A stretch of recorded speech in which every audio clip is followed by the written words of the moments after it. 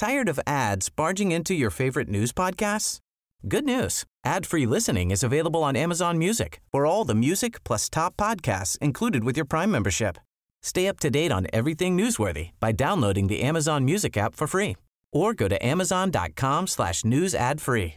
That's amazon.com/news ad free to catch up on the latest episodes without the ads.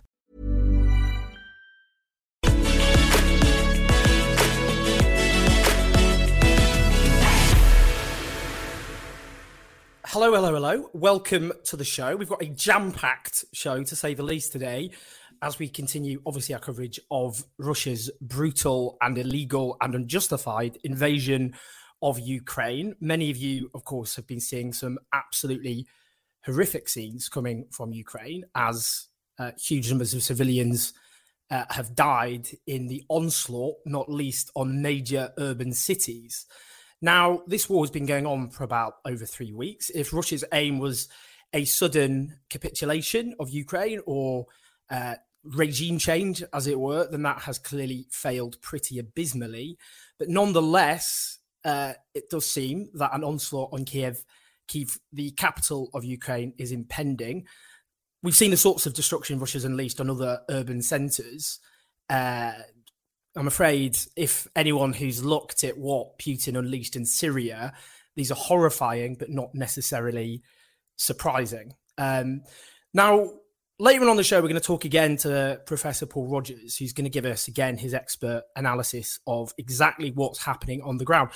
It's important we have someone like Paul because the fog of war does apply in circumstances like this. I think we've all got the gist of the fact that Russia's invasion has not gone to plan, according to Putin's initial war aims. But nonetheless, I think it's important that we actually assess what's happening.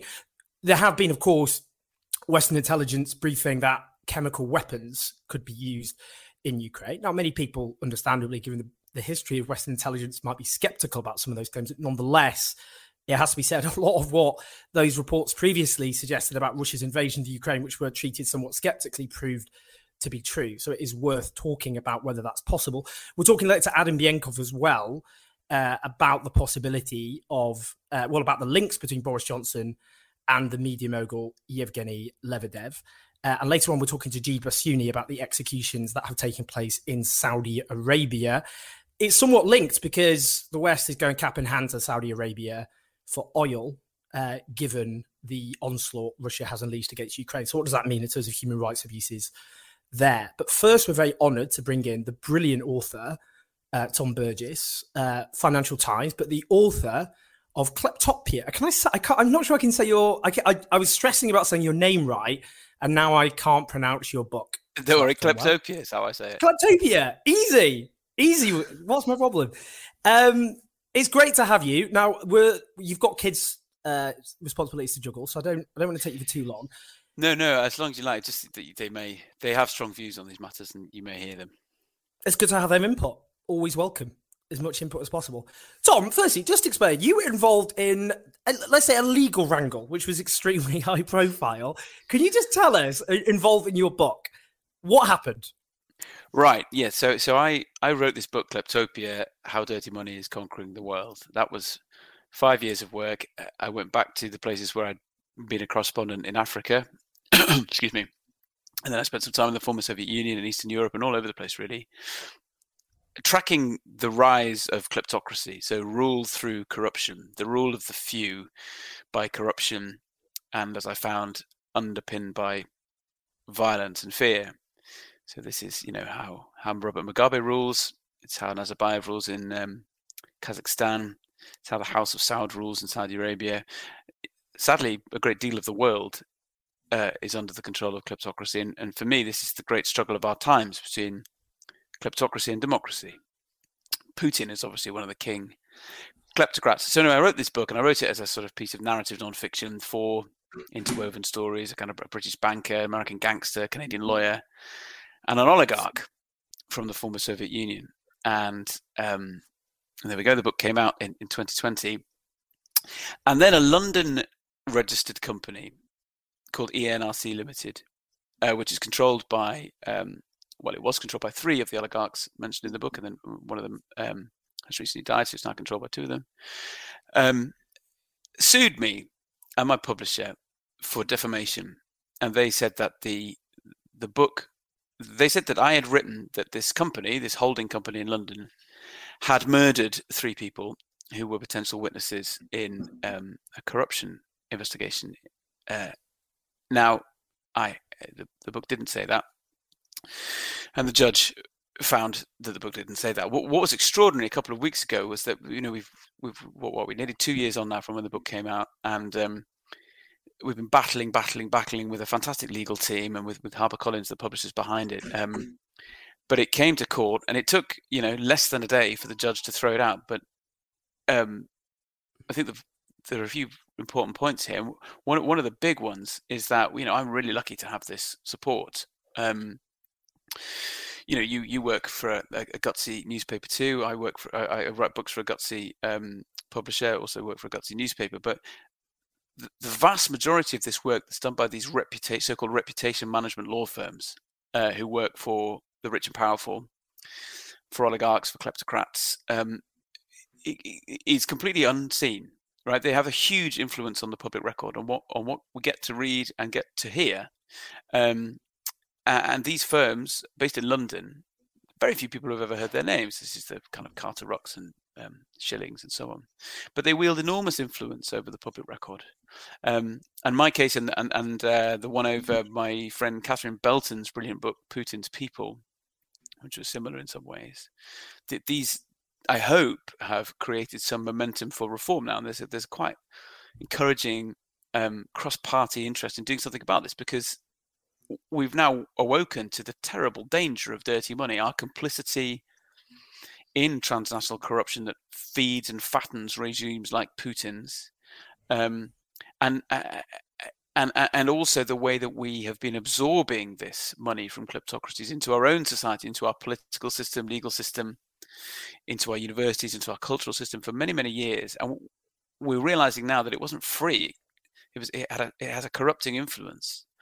And we're awakening to this, and we're thinking, my God, we better go and find this money. Well, this is a job for our journalists. And what do we discover? That there's a huge obstacle to reporting on these matters. And it's not, we're not in the same position as our colleagues in Russia who get bumped off for trying to do this. We're not, so far anyway, subject to sort of ruinous cyber attacks or something like that. No, the biggest obstacle, the biggest chill on this investigative work is law firms based in London.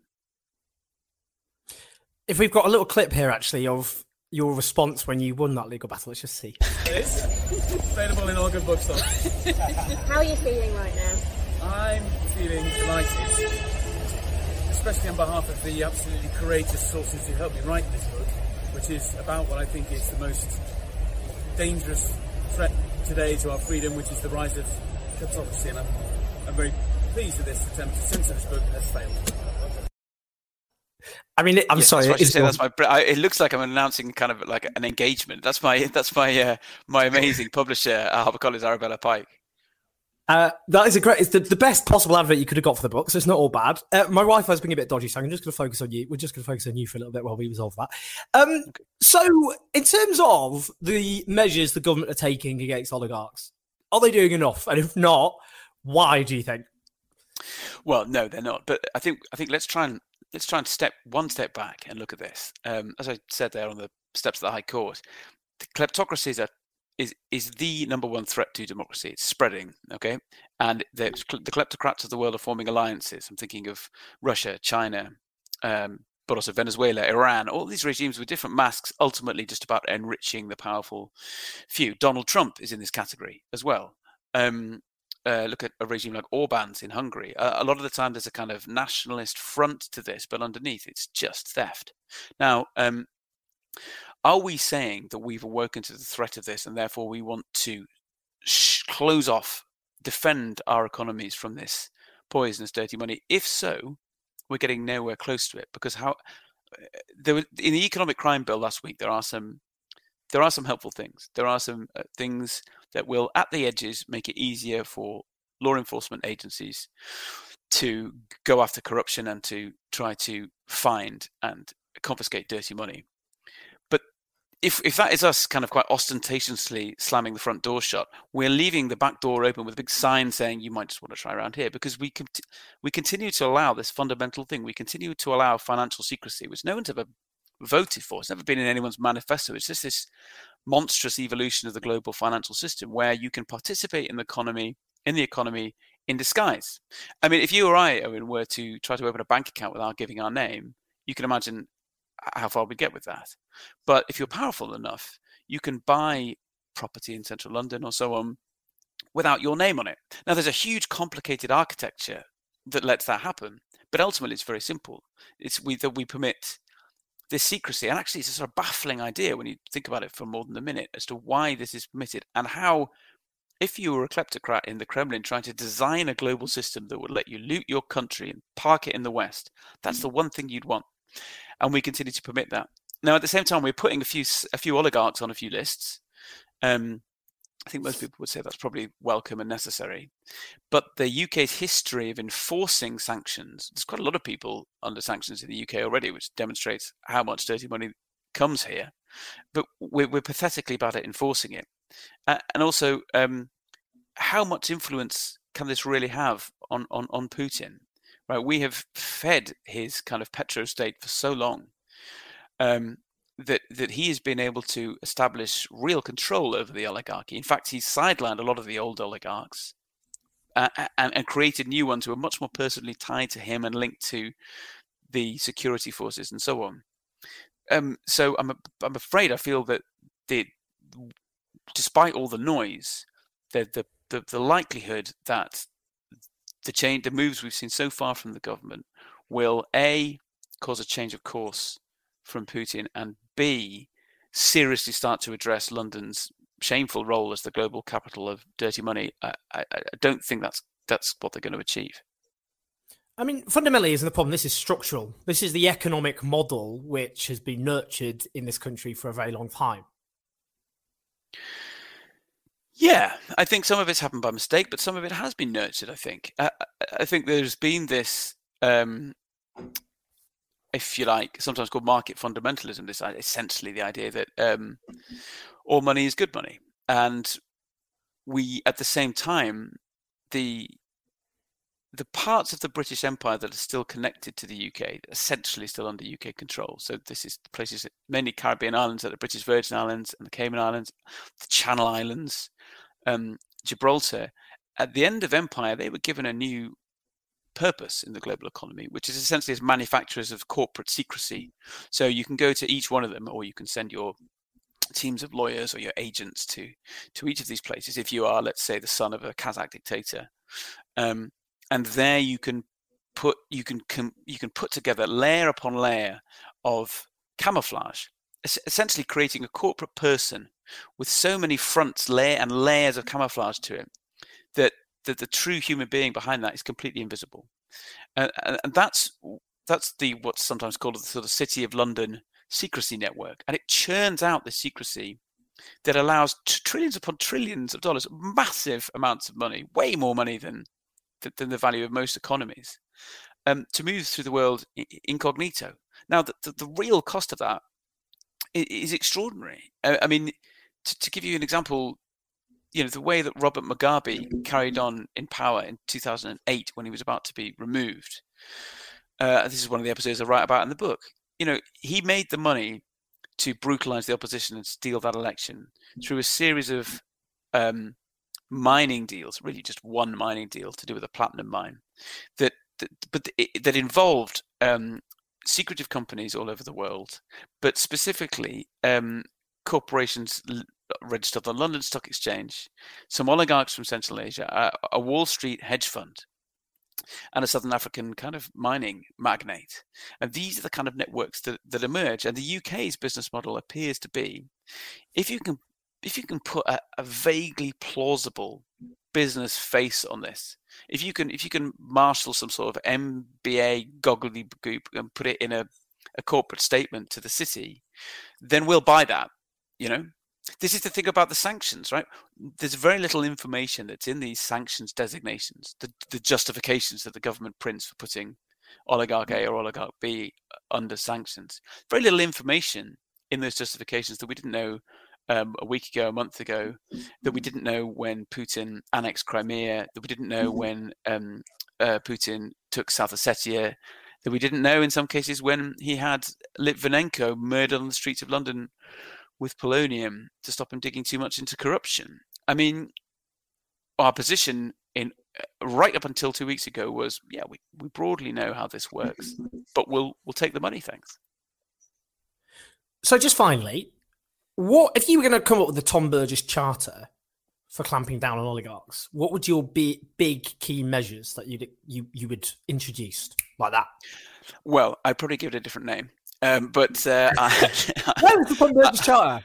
Look, I actually think it's fantastically simple. I think that I think there's just two things really. The vast complexity of this, the smoke and mirrors of the financial system, that is what's meant to dazzle us and confuse us and befuddle us into thinking this is all too complicated to handle. This is all big, complicated global capitalism that we mere mortals can't understand, so we better let them get on with it. I did two things.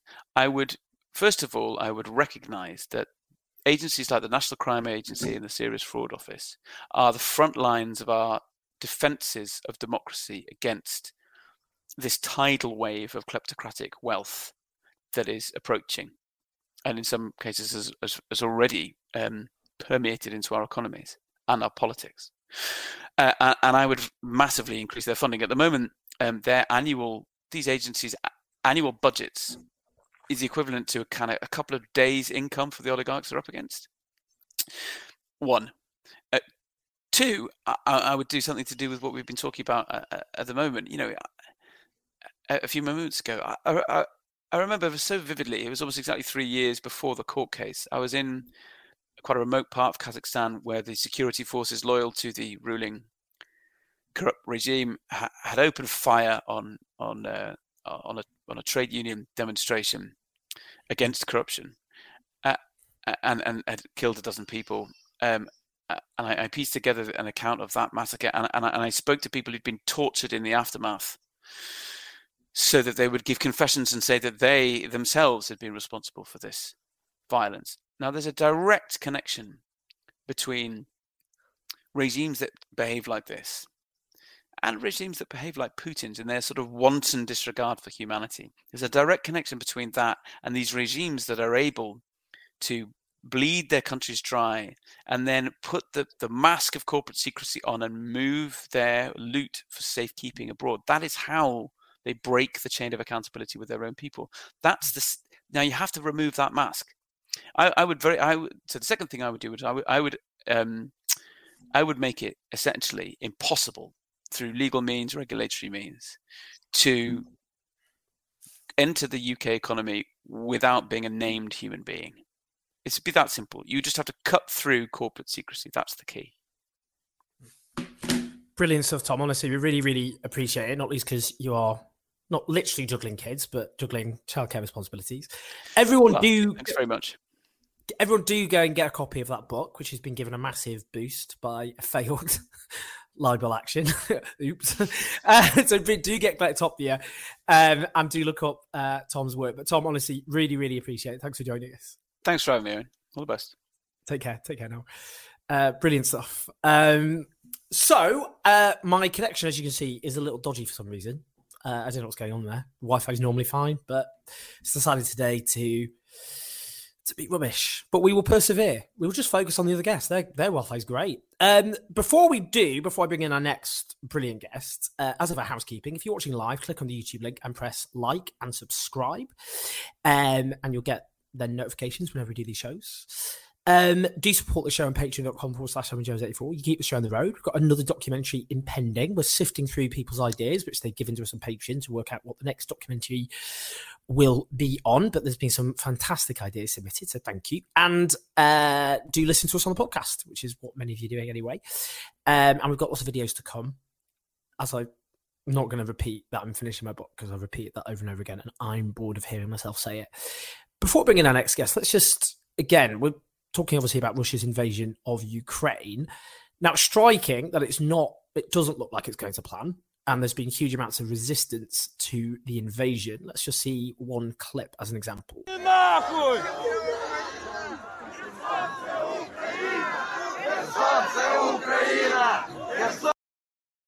So that's Russian troops being confronted by Ukrainian protesters, which obviously takes quite a lot of guts. Let's bring in the brilliant Paul Rogers, the Emeritus Professor of Peace Studies. It's great to have you again, Paul. I feel guilty because everyone's kind of all of us who are obviously trying to cover this as best as possible, all overly relying on your expertise.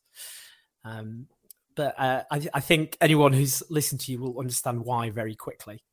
So, Paul, we spoke to you 2 weeks ago, and 2 weeks ago, it looked as though it wasn't going very well for Russia. And the fact we're now talking about that 2 weeks later, Kyiv has not fallen. Isn't this going actually very badly for Russia, or are we overstating that? We're slightly overstating it, but it is going badly. Yes, what is last Sunday, that was our Sunday week, fortnight ago, and that was the previous Thursday the war had started. Even by Saturday, things were going not quite right. And on Sunday, we had that very indicative thing from Putin, where he said that essentially what he said, reading between the lines, if NATO intervenes, we will use tactical nuclear weapons. That's what it amounted to, which was a firm indication that things were going badly. Since then, basically the Russian tactics has changed in three ways. One, give up the idea that they're going to take Kyiv in the first 72 hours. That's basically gone. The second is really rely much more on firepower rather than on the troops on the ground confronting Ukraine military and civilians. And I think three, go for really long-range artillery and things like cruise missiles.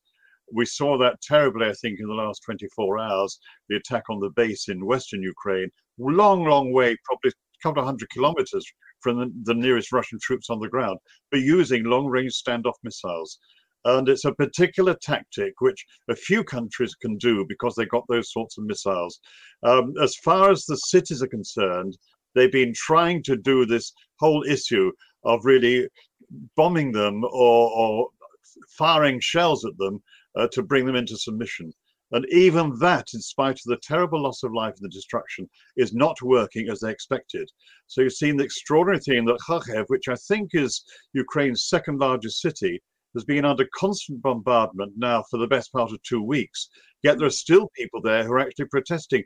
Even in Mariupol, which has been savagely damaged, you're getting protesters.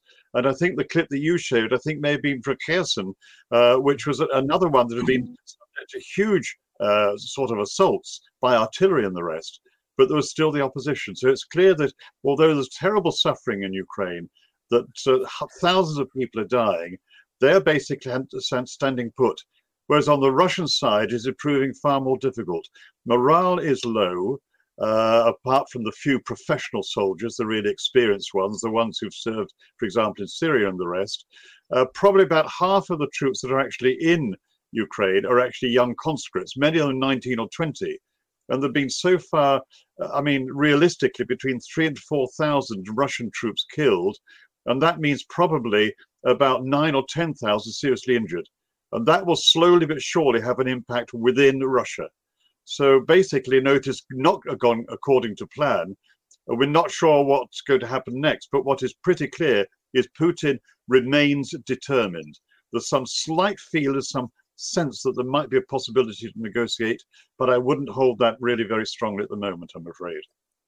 I mean, just put those figures in context. In Iraq, there were a total of 4,431 US combat deaths, but over a very, very long period of time. And Iraq was a bloody conflict. I mean, it was a very violent conflict. And I suppose the other point people would make about Iraq compared to Vietnam, when I think about 55,000 US soldiers died, is there was huge improvements in medicine, and actually people who would have died in Vietnam in similar circumstances survived because of that in Iraq. What we're talking about here is surely a catastrophic loss of life by the Russian army. What does that tell us? I mean, as you say, that will filter through. There'll be lots of grieving parents in lots of different places. But I mean, was this a case of the Ukrainian military being underestimated as much as the Russian military being overestimated? I think, right, certainly the first one even more so. I mean, all you can say is that when the Russians moved their troops, when the Russian army moved their troops into Ukraine, they were expecting basically an easy run. There's pretty good evidence that many of the troops who went into the cities were not actually from the army. They were from the paramilitary police drawn from across Russia, who are far more used to actually maintaining public order control and riot control. And many of them actually suffered very badly because they weren't prepared to meet not just very resistant civilians, but actually a competent military as well. So yes, I think that there was a huge underestimate, which I don't think necessarily came from the army. I rather suspect it actually came from those people immediately around Putin. They thought they would have a relatively easy ride. They believed their own propaganda. Now, that's obviously a guess at this point, but I think that's the way it does look, I'm afraid.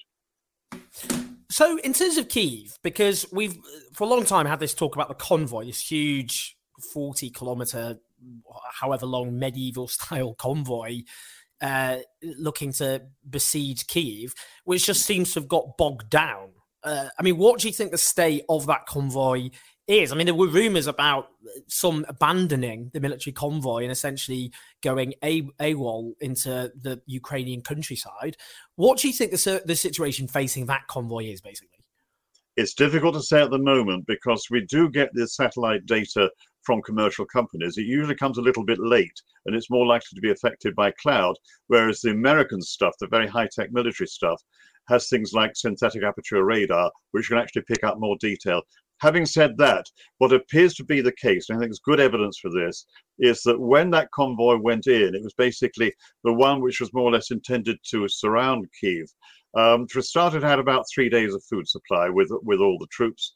A large part of it was logistics, trucks and the rest, not just armored personnel carriers and tanks. And they were even more sort of vulnerable to the kind of immediate sort of rapid interventions that well-trained Ukraine troops could do with their anti-tank guided weapons. And so there's a lot of disruption there.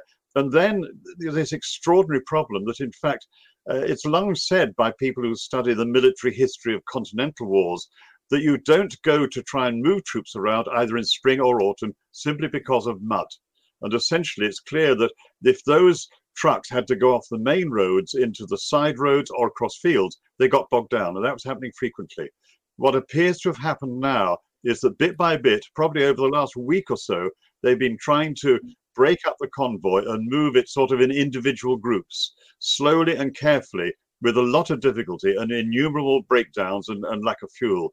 And although it appears to be the case now that Kyiv as a city probably has at least 50% of the territory around it under Russian control, it may be even 60%, the very large areas that aren't even under Russian control. But even then, if they were to move the troops through towards the city center to take the city and to take over the leadership of the country, that is when they would really have the problems because, well, I hate to use these terms, but basically in urban warfare, it is reckoned that if you have, say, 100 professional defenders, you need 500 professional attackers to stand any chance of taking territory. It's like that. And the reality is that there are a heck of a lot of professional and amateur defenders in Kyiv. So this is why I think people who study this in detail really worry that essentially Putin almost has no option but to go for firepower and basically almost wreck a place. It happens in warfare. It happened in part in Aleppo. I have to say it happened on the other side in Western Mosul, where the old city of Western Mosul, when the Americans, the French and the Iraqis were determined to take it off ISIS, it was virtually destroyed. And so it's a nasty feature of it. There are no nice features of war. There's a particularly nasty one. And that is where we are, I think, now. Paul, you've written what I would describe as an alarming article in The Guardian entitled, "To Vladimir Putin's Mind, Chemical Weapons Might Just Seem a Good Idea." As I say, it's an alarming article. The Kremlin's attempt to take the chemical weapons issue to the UN Security Council claimed the US and the UK might seek to deploy them as widely seen as a device to distract from any future use by its own forces.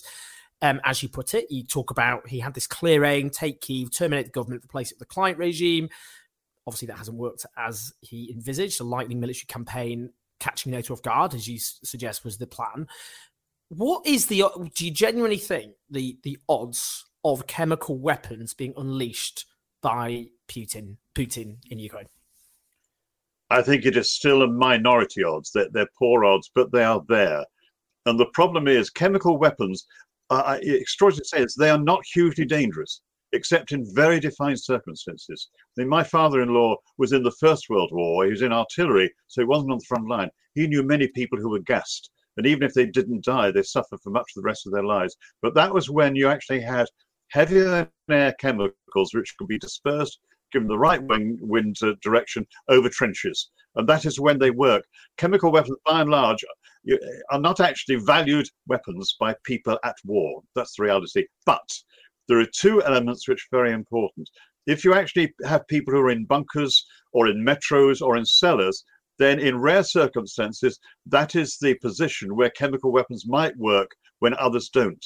But the real thing is, chemical weapons don't work by killing people, they work by fear of them.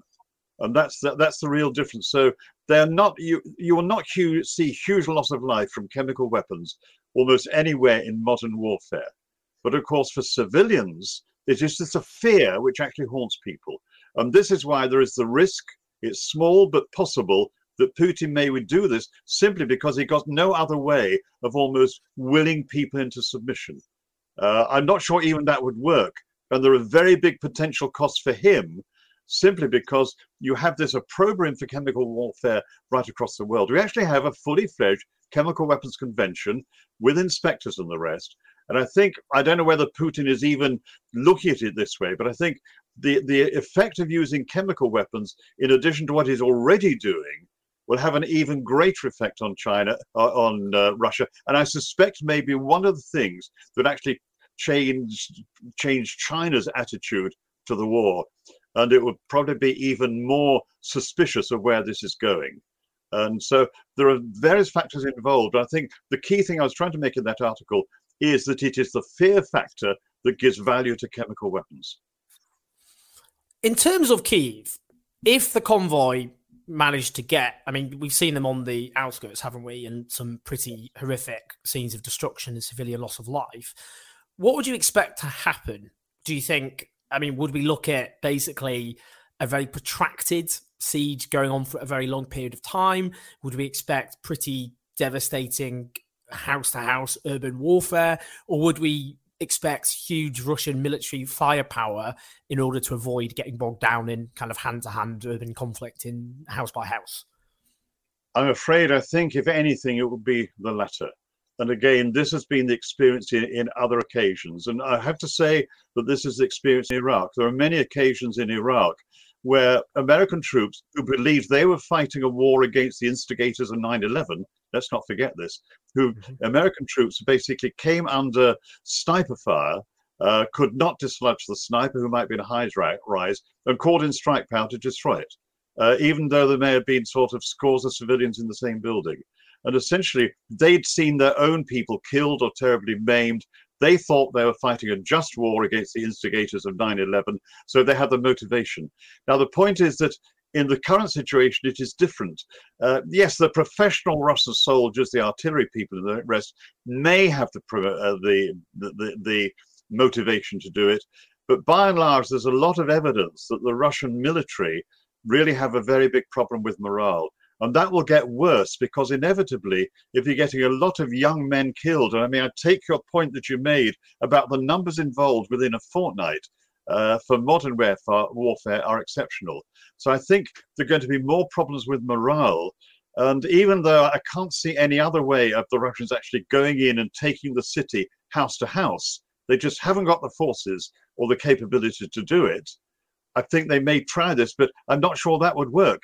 So the terrible thing is this war might just get bogged down.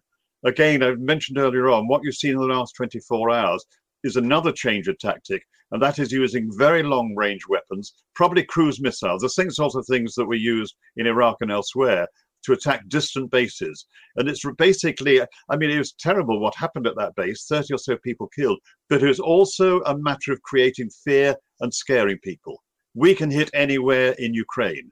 But if push comes to shove, you've actually got to force a country to submit. And I don't see that happening.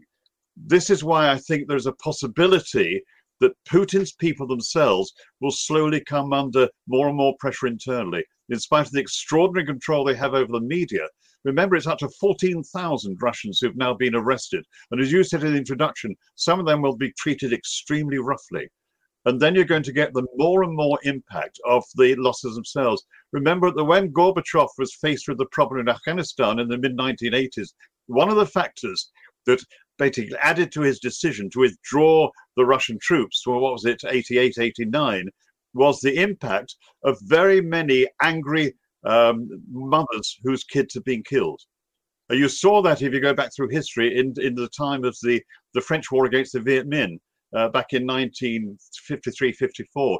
When it came to one particular incident, the loss of the key town of Dien Bien Phu, basically French will collapsed to carry on because of the drip effect of the losses among their young people earlier in the war. That, I think, could already be starting to happen in Russia. And if it is, then that's an indication that even Putin may have to accept there has to be change, or maybe some people around him. It's interesting you make that point about Russian public opinion, because the polling in Russia, though it suggests large support for Russia's invasion of Ukraine, is much softer than previous conflicts. I mean, obviously, there was overwhelming support for the annexation of Crimea back in 2014. But in this case, I think it was said about, I mean, look, polling in Russia, I don't know how reliable it can ever be, but it was about a quarter suggested they were opposed, which is, and the only way is down. I mean, that's the point, isn't it? Because as casualties mount.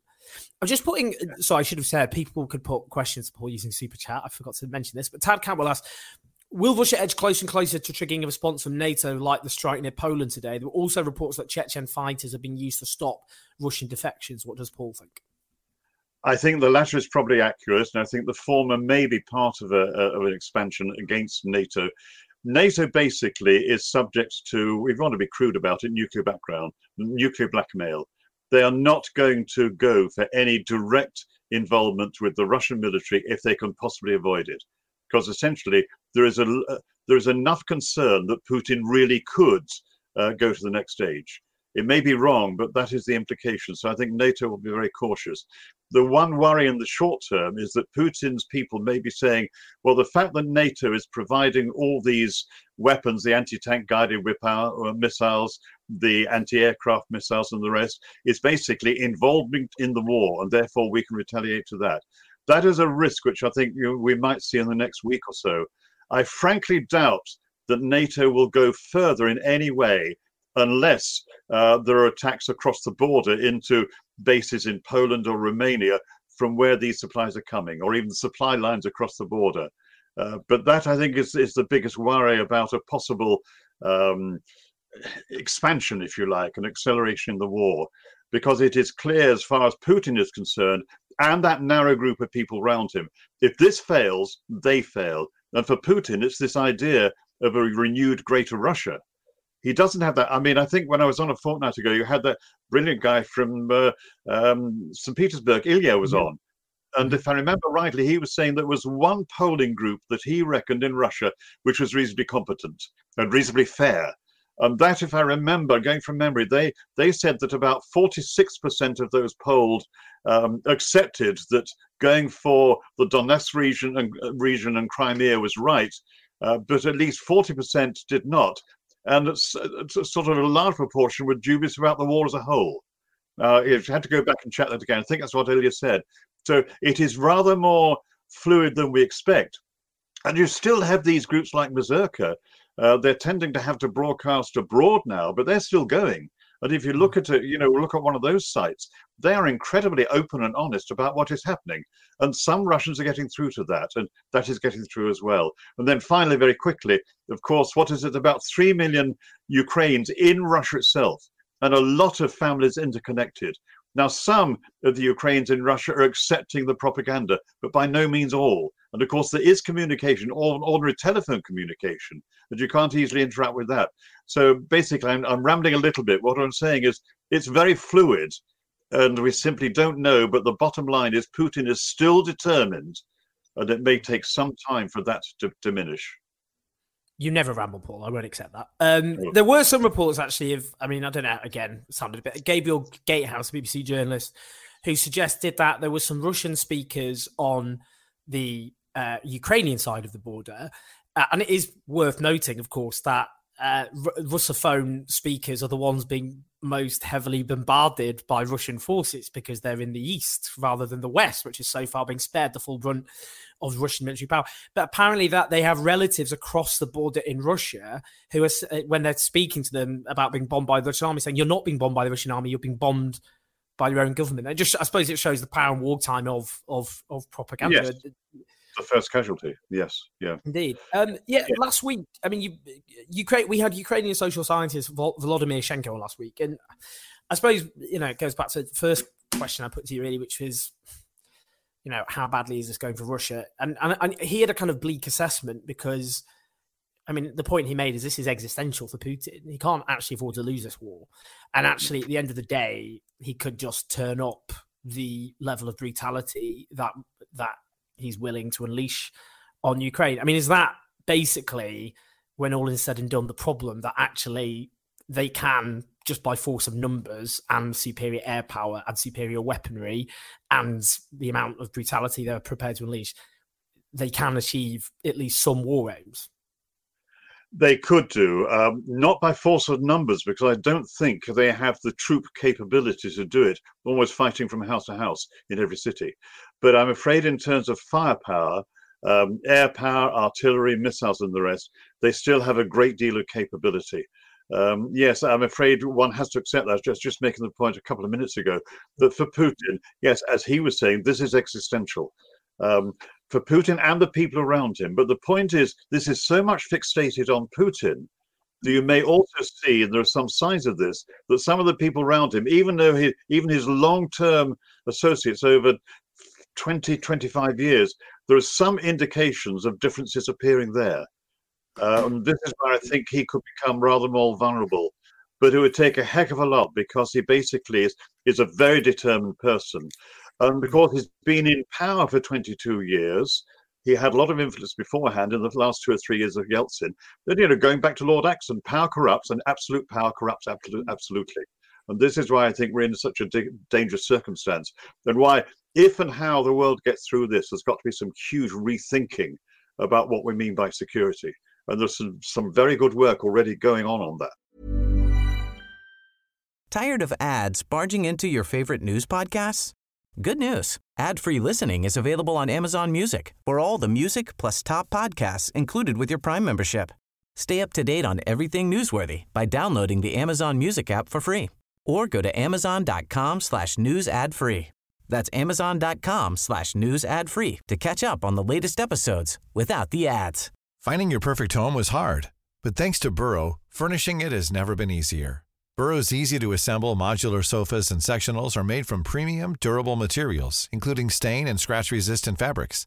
So they're not just comfortable and stylish, they're built to last. Plus, every single Burrow order ships free right to your door.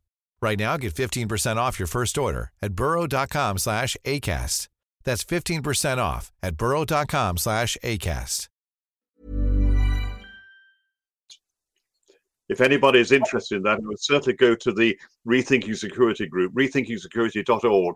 There's an extremely good blog by the coordinator, Richard Reeve, looking longer term at what we have to do. And I think it's the best thing written so far. Rethinkingsecurity.org. Check it out. And before in fact, I was going to ask a last question about that before we do. This isn't. I'm not saying this to cast moral judgments on the righteousness of these wars, just to be clear. But looking as an expert on conflict throughout history, is it possible, do you think, to demarcate between what could be considered rational wars, I'm not saying just wars, but wars which are at least rational in some way? They have some sort of rational war aim.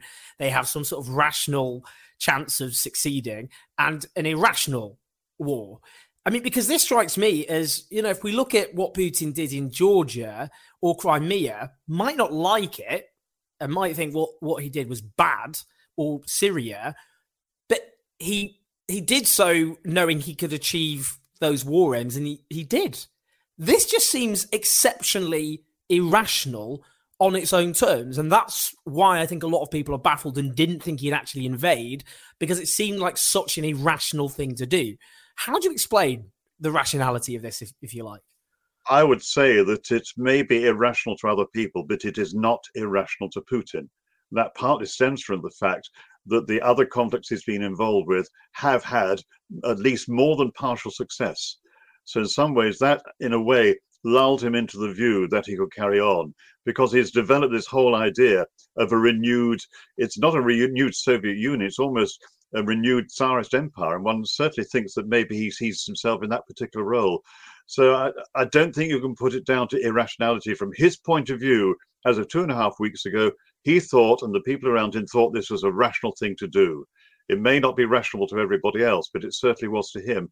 And one has to say that, you know, there are other states that would still back him, even though probably less now than they did. But we have to really think this through in a way. I mean, really, we have to go back to square one in many ways. And so in some ways, I think that, you know, where somebody said this is the biggest thing since 9/11, in its own way, I think it's all about the way the new world order has become a new world disorder.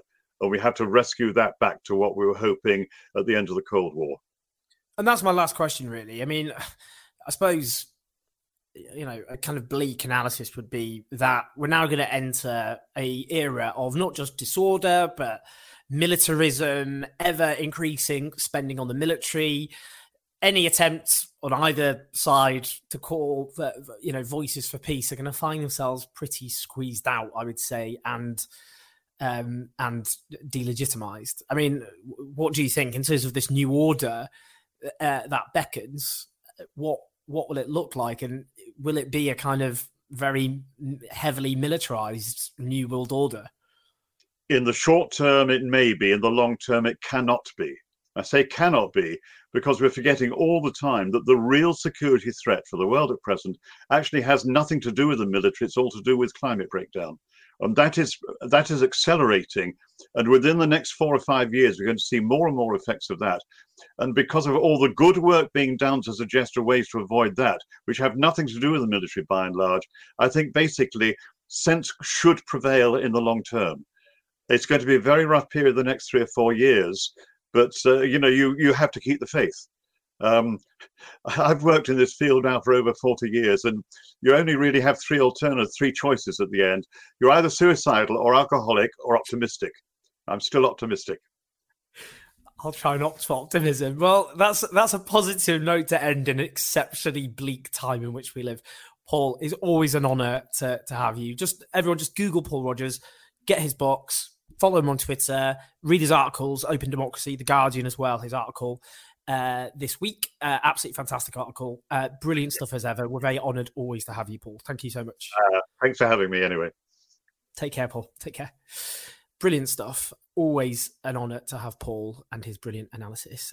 Now we're going to bring in the brilliant investigative journalist and political journalist, one of the best political journalists in the country, for my money, Adam Bienkov, who is at Byline, and also do look up his Substack and support that because he does some brilliant articles there, including this one here, the Johnson-Lebedev letters, a back channel to Vladimir Putin. Letters exclusively obtained by Byline Times, so this was in Byline Times, between Boris Johnson and Evgeny Lebedev shed new light on how the son of a Russian oligarch and former KGB officer built such a close relationship with Britain's Prime Minister. Brilliant stuff, Adam.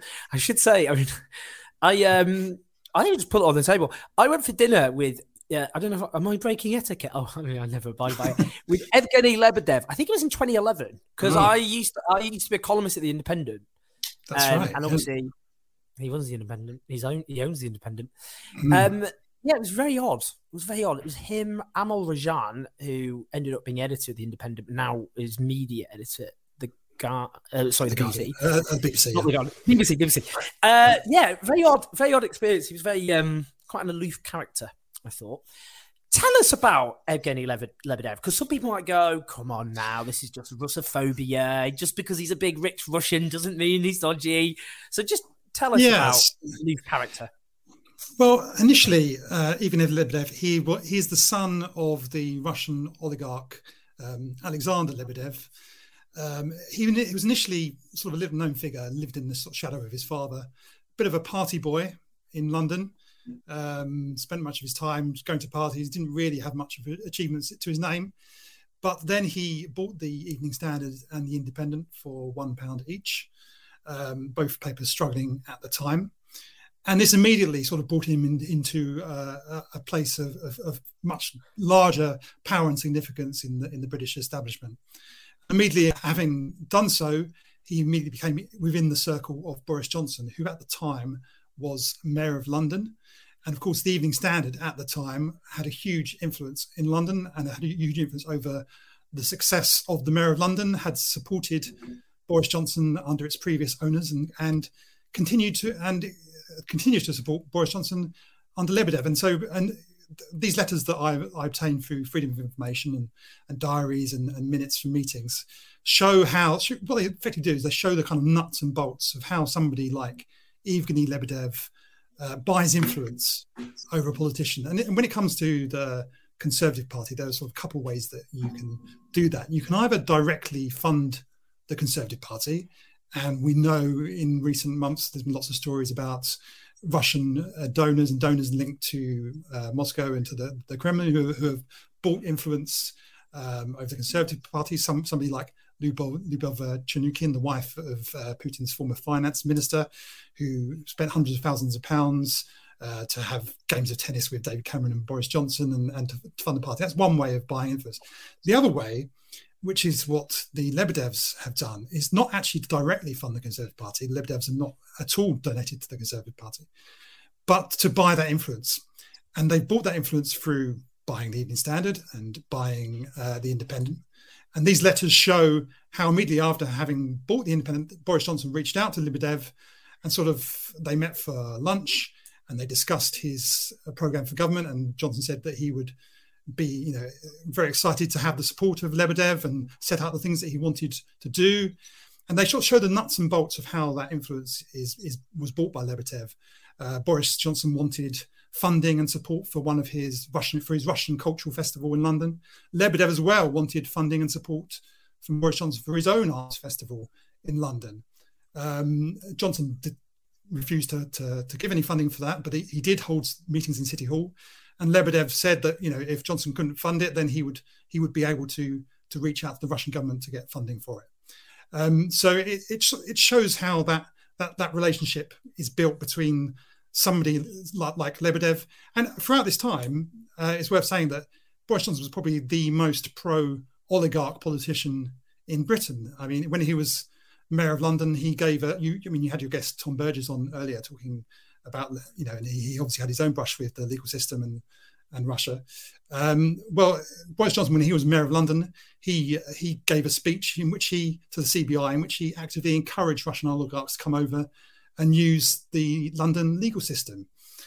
He also wrote a piece in which he said that the richest people in the country, including oligarchs, should be given automatic knighthoods. Well, Lebedev wasn't given a knighthood, but he was given the next best thing, which is a peerage in the House of Lords.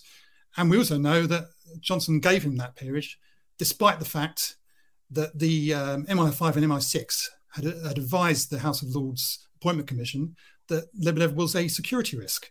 So these letters kind of sort of put this whole picture together about exactly how this relationship was built, and also how Lebedev potentially influenced Boris Johnson on his own views on Russia.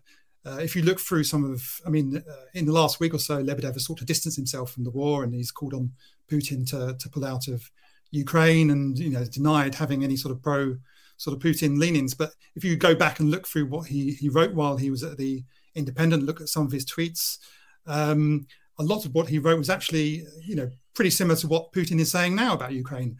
He was justifying the invasion of Crimea. And some of his pieces were quite similar to ones which very quickly came out from Boris Johnson in the Telegraph. So there is that.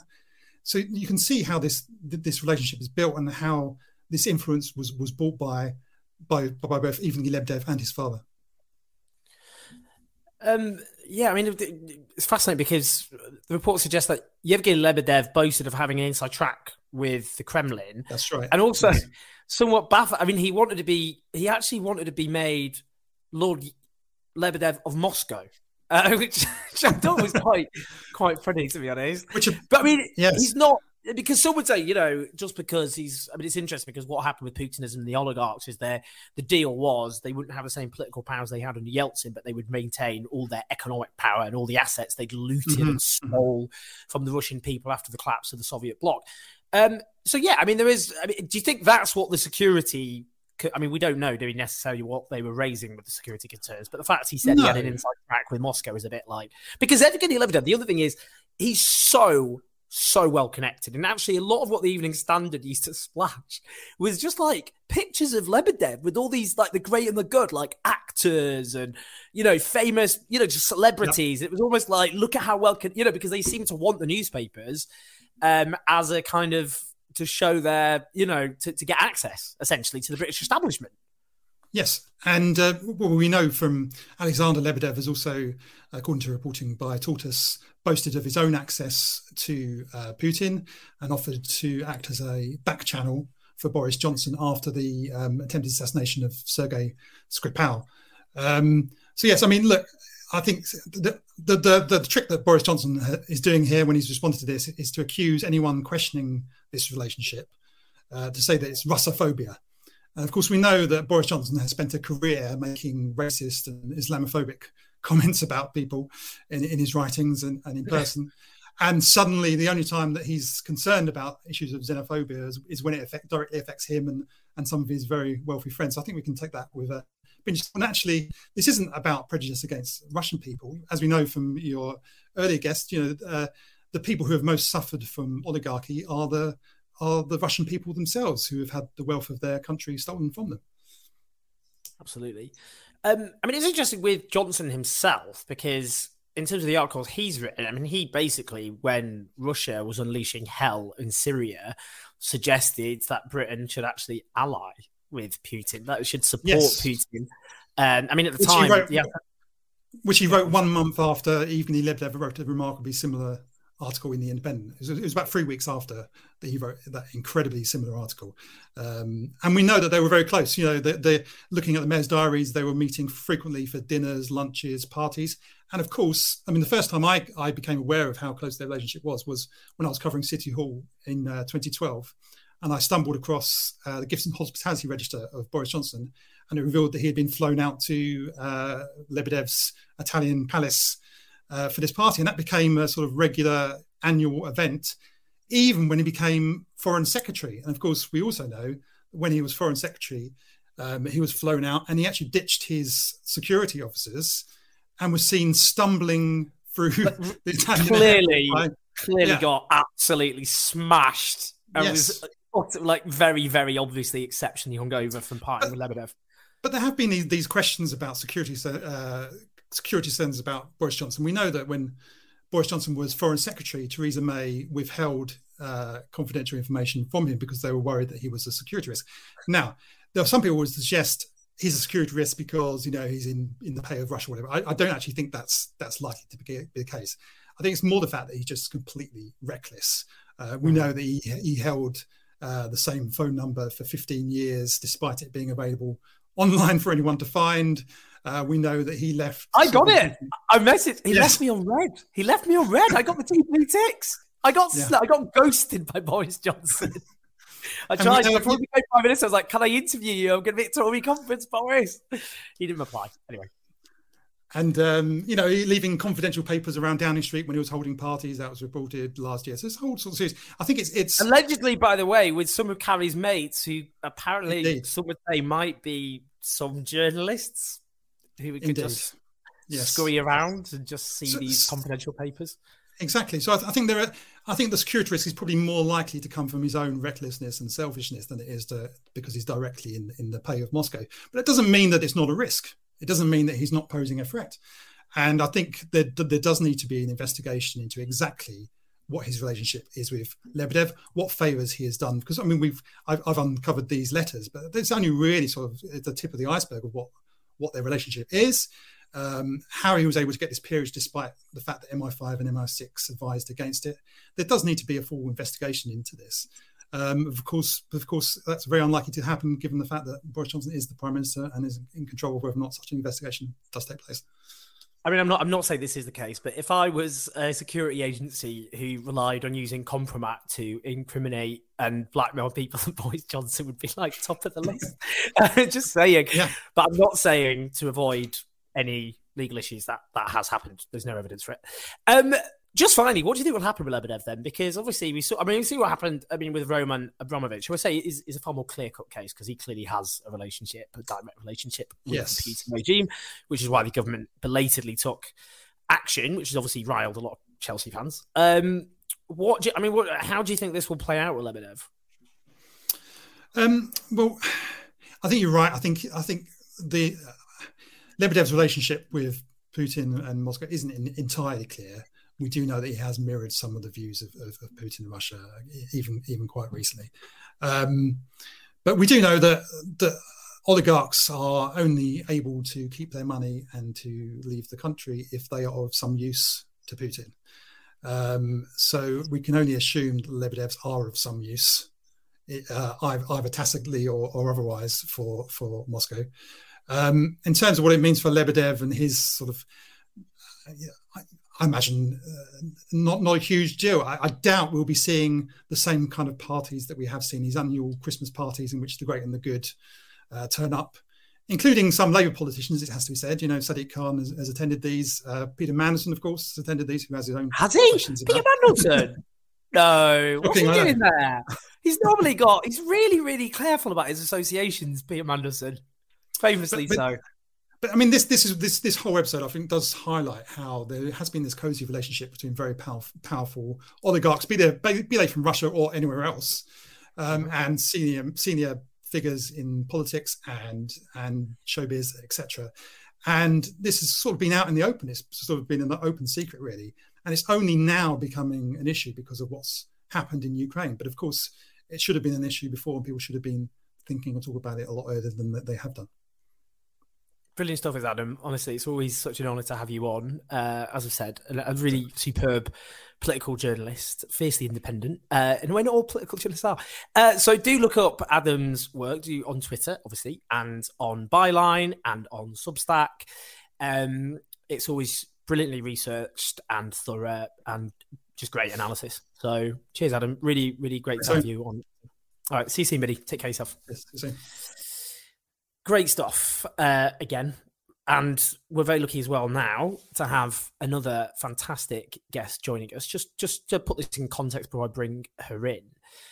You may have heard about the mass execution which took place in Saudi Arabia, 81 men killed by Saudi Arabia. Now, the Saudi regime is one of the most brutal and oppressive regimes on the face of the earth. It is a regime which decapitates people who are dissidents, who are gay, brutalizes women, in which there is no form of democracy in any meaningful way, in which obviously independent political parties, trade unions are forbidden, in which extremism is exported with catastrophic consequences and a menace to everyone watching or listening to this, which is carpet bombing Yemen. I mean, we're talking rightly about Putin's murderous invasion of Ukraine. In Yemen, we've seen terrible atrocities, including dropped by British and American British bombs dropped by the Saudi-led coalition. I've been to a Yemeni refugee camp. I've met Yemeni children who drew pictures of their relatives lying in blood with demolished houses. These are like 9-10-year-old kids drawing what they see. Most 9-year-olds and 10-year-olds draw pictures of animals and people on swings. They're not drawing that. Hugely traumatized children. One of the shocking things I've ever experienced in my life. And the reason it's so important we talk about this is obviously we're seeing as mass execution, and we shouldn't forget the other atrocities taking place, although it is important to talk about Ukraine. But this becomes even more relevant, doesn't it? Because what the British government and the American governments are doing is trying to go cap in hand now to the Saudi regime. Apparently, though, the Saudis snubbed Joe Biden. Boris Johnson is going to head to Saudi Arabia. Let's bring in the brilliant Jeed Basuni from the fantastic NGO Reprieve. We'll talk about Reprieve a bit as well. Jeed, thanks so much for joining us. Honestly, it's great to have you here. Thanks, Owen. Thanks for having me. Just tell us, Just tell us first about these executions. Just tell us a bit about these executions. What were they? Was this?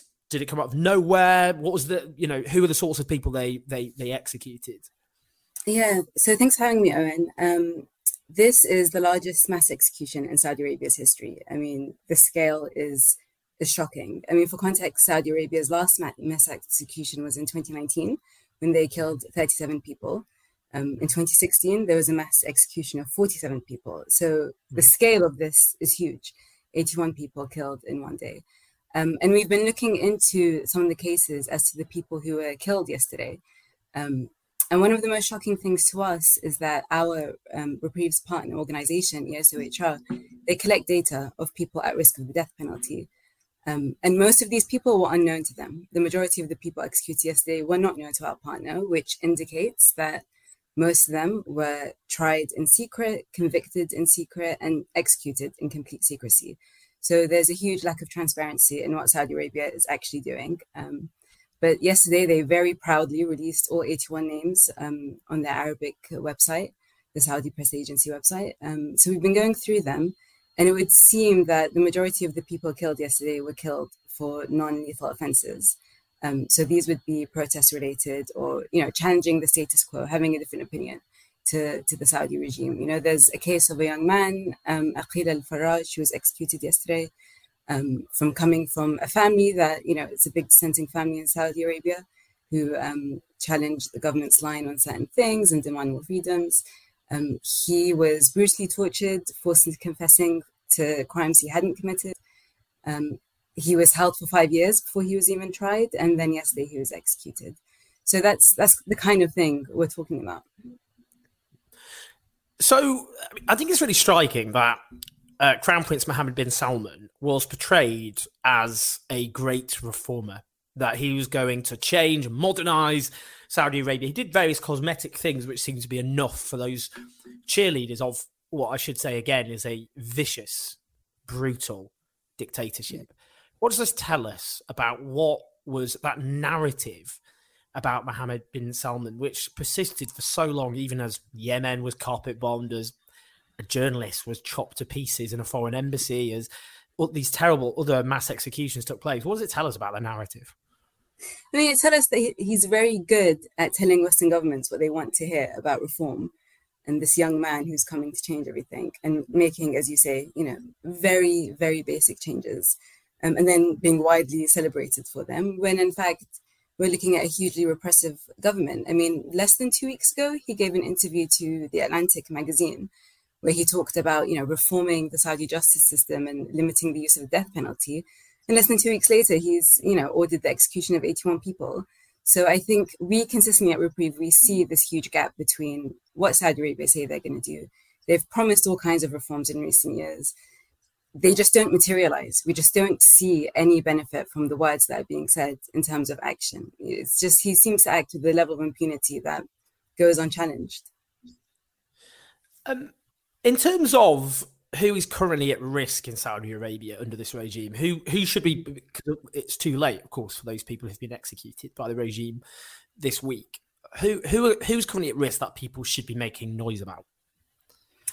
Well, I mean, as I say, death row is an unknown quantity because of the lack of transparency, but Reprieve have several clients who we are, deeply, deeply concerned about.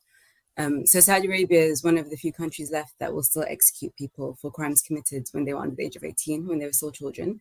So we have a client called Abdullah al-Hawati, who was arrested when he was 14 and brutally tortured. I mean, I won't go into the details, it's very upsetting. Forced to confess to, a crime that he couldn't have done. There's evidence that places him 200 kilometers away from the crime he's accused of committing. And he was sentenced to death. The court knew that he was a child. The court knew that he'd been tortured, and he was sentenced to death. And despite his sentence being overturned last year, he was sentenced to death again 2 weeks ago, in his retrial. And subsequently, he's had, a mental health crisis. He is now, he was put in solitary confinement after he was sentenced to death again. He's gone on hunger strike and he's collapsed and been put in hospital. His mother's been unable to access him. And we're really worried. He is at risk of execution. So we're worried about him. We're worried about people on death row for, non-lethal offenses who are accused of, smuggling drugs, even though, again, they were tortured into confession. There's no real evidence against them. Reprieve has a client called Hussein Abul Khair, who is accused of smuggling drugs into Saudi Arabia, even though he was tortured for 12 days and forced to confess to it. His health is deteriorating in prison as he awaits execution. He's going blind in his prison cell. We're really concerned about his well-being. And then there are people that haven't been sentenced yet. So there's a scholar, Hassan al-Malki, who the public prosecutor is calling for him to be executed. His trial's ongoing. And his only crime is, owning books that the Saudi government doesn't approve of pushing forward ideas that challenge the type of Islam that's implemented by the Saudi government, calling for a more inclusive society. And for that, the government, the public prosecutor, are calling for his execution. So we're really, really concerned about these people. And we're concerned that the UK Prime Minister is, as you say, about to visit Saudi Arabia and go and shake the hand of Mohammed bin Salman, this man who's just ordered all these executions and who seems to be happy to oversee the execution of children and, people being persecuted for thought crimes. And it's just unthinkable that he's going to go and do this. It's really shocking to us that this could happen. And we would call for him to cancel his trip immediately and to condemn these executions. Just a couple of final things. Just quickly on that. This is linked to what's happening in terms of Russia's invasion of Ukraine, because there is obviously a discussion about reliance on Russian energy. There's also a solution to that, which is, for example, massively expanding renewable energy. Mm-hmm. But obviously Western governments are looking at going cap in hands to the likes of Saudi Arabia as it engages in mass executions of the sort that we saw this week. So, isn't that the concern, that because the response to a brutal autocrat unleashing a war of aggression against Ukraine is to become more dependent on other brutal autocrats themselves complicit in mass death? Yeah, absolutely. It's trying to solve one problem by ignoring another huge glaring problem, just kicking it further down the road. And this will, as all your guests were saying previously, Putin, his crimes were ignored for long enough, and now look what's happened. So, you can try and postpone dealing with these things and rewarding it, which seemingly the British government is about to do by going to pay Mohammed bin Salman a visit and buy some oil off of him. Or we can confront it now and we can say what is and isn't acceptable, that human rights are universal and it's not one rule for a certain part of the world and another rule for a certain part of, the world.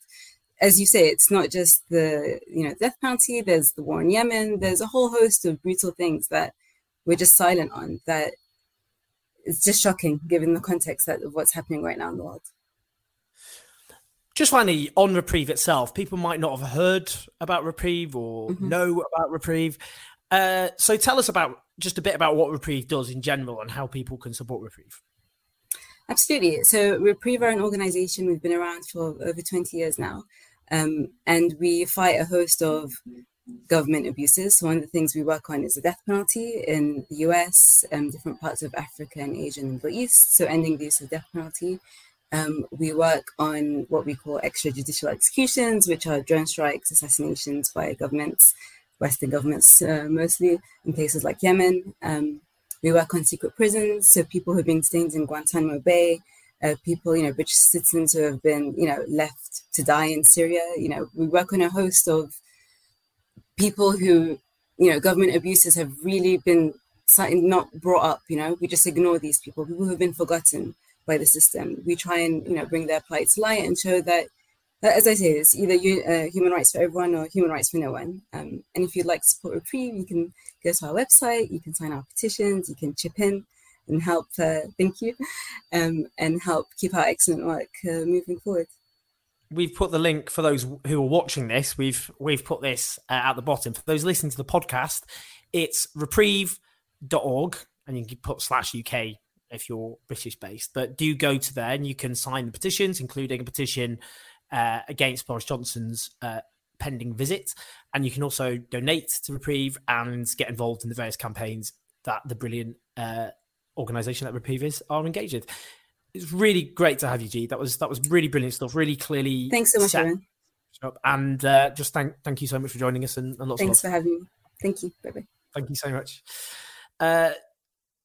Wow, we've covered a huge amount there from a brilliant range of different guests with an immense amount of expertise between them on a whole range of different aspects of the current crisis. So just to thank them all again, and thank to all of you who are watching this, whether you're watching live or after the show, or you're listening to the podcast. We appreciate all of your support. What I'm going to do now is just quickly, I just want to. I was kind of thinking, do I mention this or not? Lasai. Yeah, I think I'll frame it like this, actually. So J.K. Rowling has become increasingly prolific on Twitter on a certain issue, which is trans people and trans rights. And I'm not going to have a polemic about J.K. Rowling because I think it is distressing and disturbing that this issue, on social media at least, has become a psychodrama involving a children's author, when obviously it should be about people's lives. And it was aggravating for LGBTQ people in general to have J.K. Rowling try to present herself as a champion of lesbian, gay and bisexual people against the supposed menace posed by the trans rights movement. And the reason I just mention this is anyone who knows trans people in Britain knows what a terrible time this is for them because of the way much of the British media talks about them on a very regular basis, the way lots of mainstream politicians talk about them, and the fact social media has become a cesspit of just a free-for-all when it comes to anti-trans rhetoric. And trans people who I know said privately that they are just looking at ways of leaving the country because they feel that this country has become a hostile environment. Transphobic hate crimes have gone up fourfold in the last few years. Homophobic hate crimes have gone up threefold. And I think just the point I would make about this particular issue, it's not, completely actually relevant for the main topic, because actually Vladimir Putin himself has intervened on this issue, engaged in overtly anti-trans and homophobic rhetoric, denouncing gender ideology and denouncing trans people as worse than COVID. Lovely fella. And actually, at the moment, there are people in Ukraine, trans people in Ukraine, who can't flee the country because the gender on their passport is not the gender which they should be accepted as. And firstly, I'm just so sorry for what trans people are going through and have to keep going through at the moment, having their existence just constantly discussed and debated, placed, across the British media and on social media, often by just anonymous, obsessive trolls for whom transphobia has taken over their lives and they literally don't talk about anything else. Just reduced, to just constantly put in the context of being would-be sexual predators or threats to children, which is exactly, of course, how gay people were always and often still portrayed. I think the first point I just want to make is those who are trying to separate lesbian, gay and bisexual people from trans people are hiding to nothing. You can't do that. And there are always members of any oppressed group who you can find who'll say anything and everything. I mean, there were gay people who opposed equal marriage. I remember a TV show on Channel 4 had two gay people, one who supported equal marriage and one who opposed it. That was Milo Yiannopoulos, by the way, who opposed it, who went on to become an overt alt-right provocateur and Trumpist. You can find women, there were women who opposed women's suffrage. There was an entire organization led by women opposed to women's right to vote. In America, the campaign on the Equal Rights Amendment, which tried to embed women's equality in the US Constitution, was the movement against it was led by women. Phyllis Schlafly was the figurehead of that overtly anti-women's right movement. You can find examples of anti-Semitic Jewish people. You can find literally any member of any oppressed group who you can find to say anything. So you will find lesbian, gay and bisexual people who will be very transphobic or anti-trans, but they are such a small minority. And actually, if you're lesbian, gay or bisexual, there are differences. I mean, there's a difference in experience between a lesbian and a gay man and a bisexual person, for a start. And there's a difference between those groups. There's a difference between, I don't know, a working class black gay guy working in a supermarket and a white CEO gay owner of that supermarket. There are differences, but there's a commonality. And the commonality is that lesbian, gay men and bisexuals and trans people are all oppressed and persecuted because we're all deemed to violate gender norms. That's the basis of anti-LGBTQ hostility. So for gay men, for example, the reason gay men suffer homophobia is that it's a secondary outcome of patriarchy and misogyny, because it's this idea that men, the most unmanly thing a man could do is have sex with a man. That's the most degrading, unmanly thing you can do. That's the basis of it. It's like you've become like a woman, and that is the most degrading thing a man can be, as an example. So it's all very interlinked on that basis, that commonality of experience. As I've said, the same tropes directed against trans people were always directed against gay people and bisexual people, which is being would-be sexual predators, threats to children, defying the laws of biology. God made Adam and Eve, he didn't make Adam and Steve. Why should the majority have to redefine themselves for a small minority? They've got more rights than us these days. That's a classic. It's a mental illness. Homosexuality was only removed as a mental illness by the World Health Organization in the early 1990s. That is a fetish. I mean, we could go on. I mean, it's just the same songs played over and over again. And, I find it, I'm violin out because there's people who've had followers than me, and I've been beaten up, gay bashed by a Nazi on my birthday. He served nearly a 3-year prison sentence. The judge found it's because, in part, my views expressed on LGBTQ issues. I've no doubt that the surge in homophobic hate crimes are linked to the anti-trans atmosphere that's being woven in this country by media outlets and the like. And I just think, firstly, it's important to say to trans people out there that you are loved and accepted for who you are by millions of people, that most people are not obsessed with your existence, that there are people who've clearly been radicalized on the internet and gone down so many rabbit holes, they've just lost any sense of perspective. And this is their all-consuming obsession when there's so many things in the world to be angry about and genuinely, legitimately worried about. And the existence of trans people who just want to get on with their lives and live happy, comfortable lives like everybody else, it's just not one of them. So I just wanted to make that point because I just, you see on Twitter, here we go again. It's a psychodrama. Now it's, J.K. Rowling's trending again. And then you just, that every single person who's obsessed with trans people jump, in a negative way, just jumps on Twitter, and it just becomes a mess. And I just think it's important that, just to make that point, that, you can't separate lesbian, gay, and bisexual people and trans people, despite the efforts of some to do that. Not least straight celebrities using social media to try and suggest there's a conflict within, to try and stir up a conflict within LGBTQ people. I find that just quite nauseating. So, imagine using your platform to try and stir up conflict amongst the minority, which is suffering growing hate crimes against it. I just not the best use of energy and time, is it really? But that's all I wanted to say, because as I said, it shouldn't be the psychodrama. It should be about the lived experience of LGBTQ people.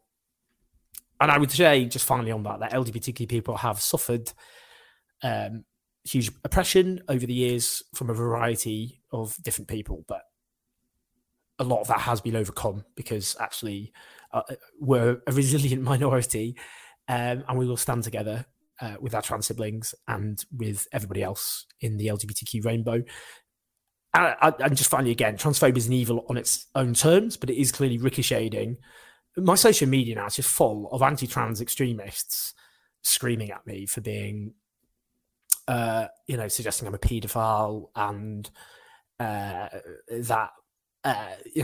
just overtly classic, the old kind of homophobic tunes, talking about gay men in just degrading ways. There was one, this is just doing my nutting. There's a journalist, I won't name him because he's been palled on a weekend. He's a gay man who co-parents with 2 lesbians. Just to explain what that means, because some of you might not know what that means, co-parenting. So co-parenting is when, in this particular context, when you get gay men and lesbians who want to have children of their own, who come up with an arrangement where the man obviously provides the sperm, and then they raise a child together. They're in separate homes. So they just they divide up the week or whatever. They divide up the time between them to raise a child. Now, he made the mistake of recommending this to me, and we talked on Twitter about this, and got absolutely piled on by these anti-trans extremists who were like, this is misogyny, and they were they obviously didn't know what co-parenting was. They were talking about surrogacy. I mean, whatever you think about surrogacy, co-parenting isn't surrogacy. Co-parenting is just men and women coming up with an arrangement to have kids like anybody else. And they just won't let this go, and the only conclusion you can come to is they just don't want gay people to be parents, because there's no other objection to co-parenting. What's the objection to co-parenting? No one's being oppressed in that context. But, that's where it got to, and they've all piled on him and piled on me for having engaged with this, this loving dad with a loving family, and everybody who knows that family knows just like a beautiful, loving family. It is depressing and grim. It's a grim time, isn't it? Just wanted to end with that because... it's being talked about on social media, and I'm an LGBTQ person, so I might as well obviously occasionally talk about LGBTQ issues.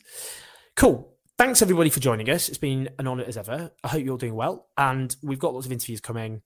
And the show next Sunday again will be back at a normal time of 12 o'clock, I think. But thanks everyone for joining us. Hope you're well. Look after yourself. Oh, sorry, if you're watching live, if you're watching on YouTube, press the like button. Helps with the algorithm. Press subscribe. Support us on patreon.com/OwenJones84. Thanks to Tad Campbell, David Barrett, and Rachel Atwood for your support. And also listen to us on the podcast. Sorry, the Wi-Fi has been a bit dodged. Don't know what's going on there, to be honest with you. But I'll see you very soon. Lots of love.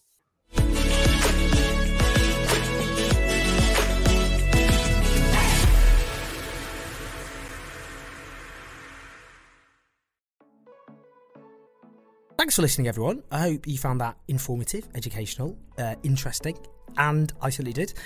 Do support us on Patreon to keep the show on the road, /OwenJones84. Leave us some stars, that'd be nice. Spread the word. And I look forward to speaking to you soon.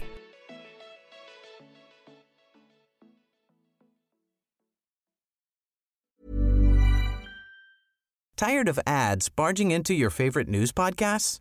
Good news. Ad-free listening is available on Amazon Music for all the music plus top podcasts included with your Prime membership. Stay up to date on everything newsworthy by downloading the Amazon Music app for free, or go to amazon.com/news ad free. That's amazon.com/news ad free to catch up on the latest episodes without the ads.